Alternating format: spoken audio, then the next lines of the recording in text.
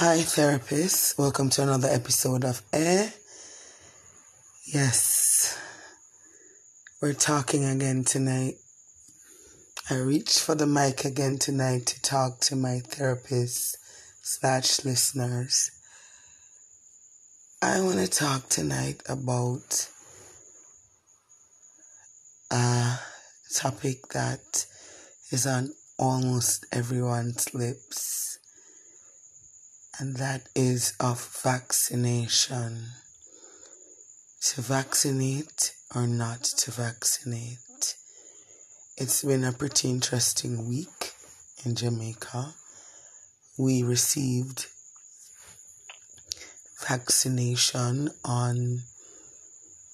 the vaccines on Monday. A shipment came from India. A shipment of AstraZeneca came in on Monday, March 10th. And it was a shipment that was promised to come earlier in the month. And, the Minister of Health has been really working. He has been going across the island, campaigning, basically begging people to wear their masks. He has been thrust to the forefront ever since March of last year, March of 2020. He has been thrust to the forefront and he has stood his ground. He has done his job, It's commonplace to see him on the television every afternoon now, giving the COVID-19 updates. And lately, therapists, our numbers have been growing. Lately, therapists, we have had some sweltering numbers. We have had so many cases of death. First, let me just recap Jamaica and COVID-19's relationship. So we had our first case of COVID-19 on March 10th, 2020. It was an imported case. Someone flew in from the UK and was basically patient zero for this island. She flew in for a funeral and she was the first recorded case of COVID-19. Do you know what happened when we had that first recorded case of COVID-19? I'll tell you, panic happened, pandemonium happened. The first thing that the Prime Minister decided to do after that first case was put schools on alert. There might be a closure of all schools across the island. And so a day after hearing about that first case from the UK, we hear about a second case also incidentally coming in from the UK. And this person worked at the embassy. And the embassy closed its doors for deep cleaning.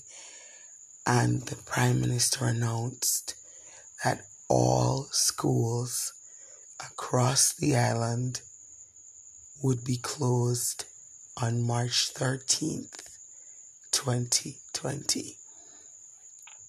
And so it happened. Every single school, the island of Jamaica, was closed on March 13th, 2020. And online learning became the tagline, became the order of the day. Needless to say, in Jamaica, not everyone has internet access, especially outside of the cities, especially the rural areas. So immediately, children in those communities, children in the rural areas of Jamaica were put at a distinct disadvantage. But at the time, COVID-19 was new and nobody knew what to expect. And of course, we were following news from other countries. And I remember Italy had like a daily body count. So when we saw those stories, we just assumed that, okay, this thing, is going to just decimate our little island. And I remember there were so many stories coming out. March of 2020, it can't stay here. Jamaica's too hot. It can't survive in the heat. And there were all of these different stories coming out. Of course, we didn't know as much about it as we know now, right? So, and I remember one other thing that people were saying, even the health professionals, even the Minister of Health himself told us not to wear masks. Don't wear masks or gloves. The mask or gloves are for the people already infected. And so we were going around, with not much information about this illness, this virus, not much information about it. And we were just, going on a wing and a prayer, basically. Don't get me started on the lockdowns. Oh my God. So, after school is closed, one particular community in Jamaica where Patient Zero was staying was also locked down and isolated from the rest of the parish. And it was a community in Bull Bay. And they actually sent soldiers and policemen to ensure that these people did not leave their homes, did not try to come into the city, did not interact with anybody. And so with them clamping down on this particular community where Patient Zero is said to have stayed, there were issues of, will the people have enough food? How will the people be taken care of? And so on and so forth. And so they had to do food drops and food packages. Meanwhile, the rest of Jamaica were just going around like buying up every single hand sanitizer. We didn't have a toilet paper shortage like the US. No. What was missing from our shelves was hand sanitizer. Like there was no hand sanitizer anywhere. So people resorted to making their own. People resorted to taking overproof rum, putting it in a bottle and spraying it on their hands. Jamaica's always had a beautiful history with rum. So rum came into play again, and we started using rum on our hands when we could not get hand sanitizers anywhere. People between March 10th and March 14th of 2020, every hand sanitizer available anywhere was just jumping off the shelves. And of course, manufacturers took advantage of that. So, the price for hand sanitizer went up by almost 100% because it was in such high demand. So after the school closures, after locking down the community where Patient Zero is said to have stayed, we had a workplace cluster. Oh no, therapists, listeners, that workplace cluster had 52 cases, and the Prime Minister locked Portmore down, locked Spanish down, locked St. Catherine down, because there was a fear that from that workplace cluster, our numbers would grow. And when he locked St. Catherine down, oh my gosh, things started to look dire. Things started to feel dire. It started to feel, like we were in the opening scenes of an apocalyptic movie. Like, is this how we all die? Do we all starve to death in these severe lockdowns? And so, in the early stages, in the early part of our relationship with COVID-19, it was just lockdowns, it was just prevention of spread and all of that. And everybody was ordered to work from home. I mean, for us teachers, we were already doing that. We were already trying to create, some semblance of order with online learning. We were already trying to give the children some kind of idea of normalcy with online learning. And so when other Jamaicans were asked to work from home, then we realized, okay, this thing really has far-reaching effects. So after the shutdown of St. Catherine and eventual reopening of St. Catherine's borders, we had few numbers, and we were even commended for how we were handling COVID-19. We were even commended for our small numbers and what we were doing in terms of prevention of spread, We had a nightly curfew that prevented people from traveling at night and mixing at night and all the nightly entertainment activities. Because let me just say something about Jamaica. There's always a party going on, and nighttime is alive here in terms of entertainment. And all of that had to come to a screeching halt because of the nightly curfews in an effort to prevent, community spread. But all that we did, therapists, to prevent community spread, we eventually got to the community spread stage. When we got there, the cases tripled, the cases doubled, and where we're at right now, exactly 1 year after the first COVID case, we are at hospitals that are overrun. We are at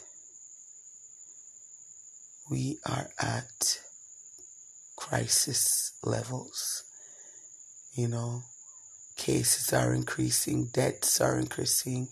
There is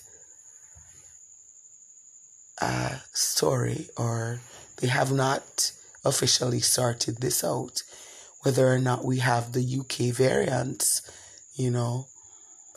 And of course, with all of this that's going on, the doomsday prophets are out. This is the end time. This is how it's supposed to be. They're always ready to try to interpret, anything as one more step closer to doomsday. So they're out in full swing, and they have a lot to say about what's going on in Jamaica right now, what's going on in the world right now in terms of COVID-19 and its lingering and lasting effects. So the vaccine came Monday, March 10th, a year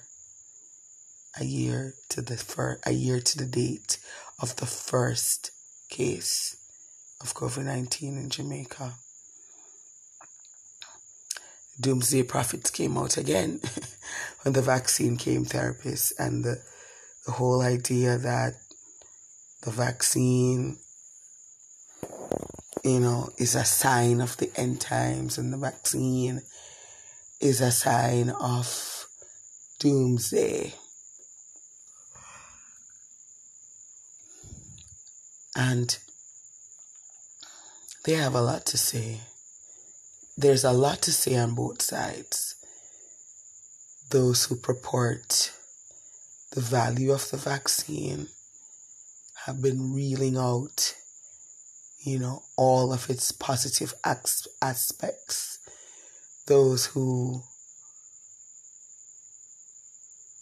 are anti-vaccine, of course, they have a soapbox just as high as the proponents, and they have a lot to say as well.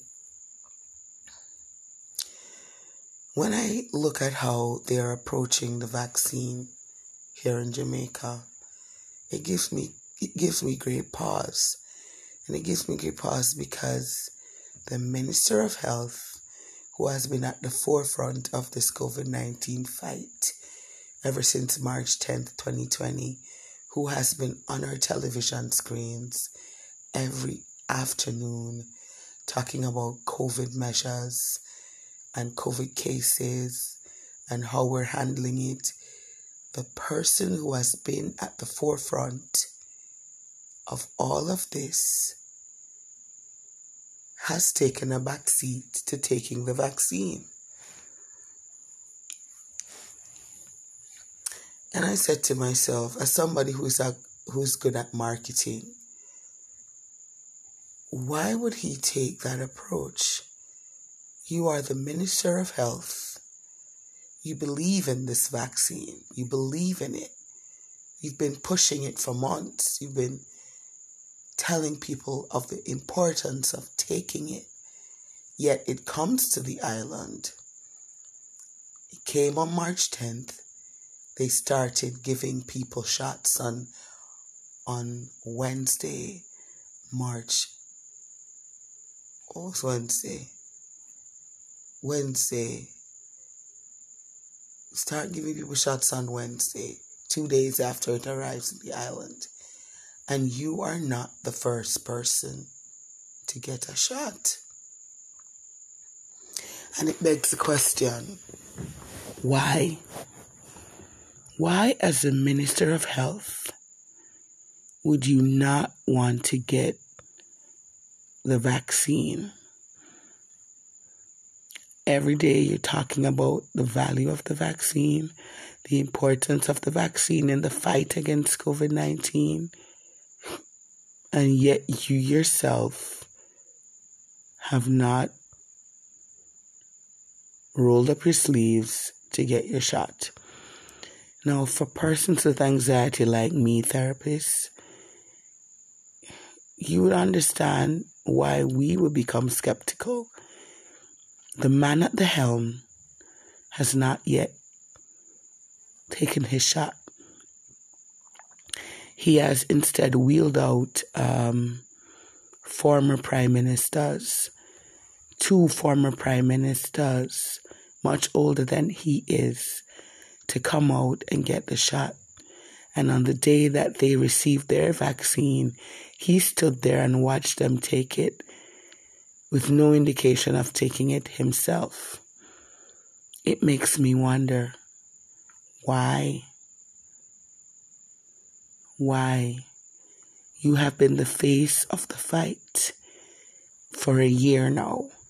The face of the fight against COVID-19. You have campaigned for people to wear masks. You have literally visited every single town in this island or on this island, campaigning for wearing masks, campaigning for proper observances of COVID-19 protocols, and yet the vaccine comes and you're not first in line to take it. Gives me pause as someone with anxiety. Therapist, I know you can understand that. you know. The second thing that gives me pause about this AstraZeneca vaccine is the fact that the Minister of Finance incentivized taking the vaccine. So he said all the people who don't have a job, all the people who are surviving basically on welfare, our version of welfare is called PATH. I'll explain in another podcast what PATH is. But it's basically a social welfare program to help the downtrodden and the poverty-stricken.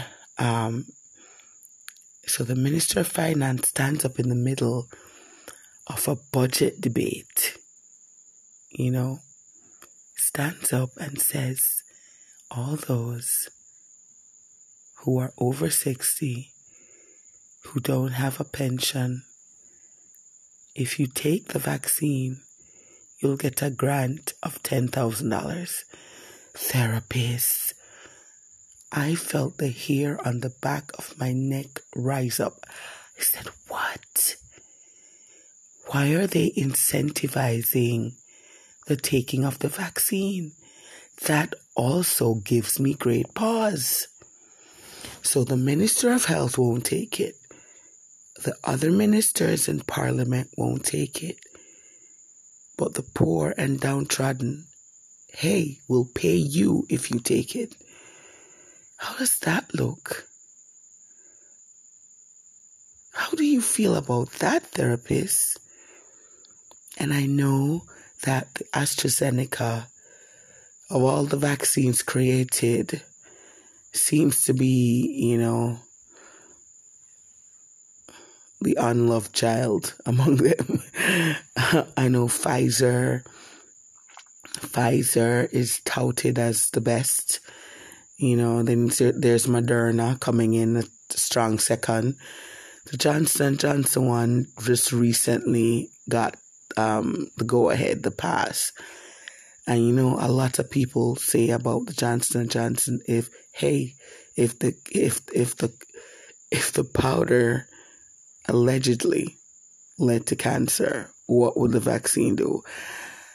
That's just the street talking. The street's like, what? Johnson & Johnson has a COVID-19 vaccine. Hey, the powder gave some people cancer, allegedly.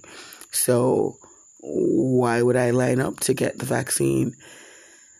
And in all of that, there's AstraZeneca. And AstraZeneca apparently is the one that they're giving to us in the third world. Yeah, I still say third world. It's still a thing. If you're from the third world, you can use the words third world without it being, racist or rude or inappropriate. So here in the third world, they're giving us the AstraZeneca for free, mind you. And the agent doing the transaction is India. And it leads me to wonder, is this a geopolitical move on the part of India? Are they trying to say, hey, look at us. We've got some swing too. We're going to go ahead and give you this vaccine. And when we need something, remember this favor that we did for you. So across the Caribbean, India has been giving out vaccines. India has been sending AstraZeneca to us. I'm sure they want something in return. They're just not saying what they want yet. We'll see how that plays out. And so that also gave a lot of people pause. India, we're going all the way to India for this vaccine. Whatever happened to our relationship with closer neighbors? Why all the way to India? So this has been another area of concern for people. Right now, I'm just looking at how it's going to play out. There are already cases of doctors selling the vaccine to people. The vaccine they got for free, mind you. Selling the vaccine to people. There are already cases of people not on the list. or people who are not supposed to receive it receiving it. Today, the Ministry of Education, or rather yesterday, the Ministry of Education sent out a list asking teachers to add their names to the list if they wanted to be vaccinated. Because the plan is to first vaccinate essential workers, the nurses, the doctors, the porters, everyone who has anything to do with the medical centers or medical health centers. They would be vaccinated first, followed by the police and the soldiers, Then, of course, the elderly. And word tells teachers would be next. And so the list is already out there. They're asking teachers to add their names and their information if they want to be vaccinated. When I heard about it, my first question and my only question was, has the Minister of Health already been vaccinated? Does he believe in AstraZeneca as much as he purports? Has he yet rolled up his sleeve? To the date of this podcast, he has not. So I'm just here, therapist, with my anxieties and with my fears, hoping that this season of COVID-19 passes, hoping that life can get back to some semblance of normalcy. I'll keep you posted, therapist. I'll give you the details. I'll let you know exactly what's going on. This has been another episode of the Vaccine Edition. Thank you for listening.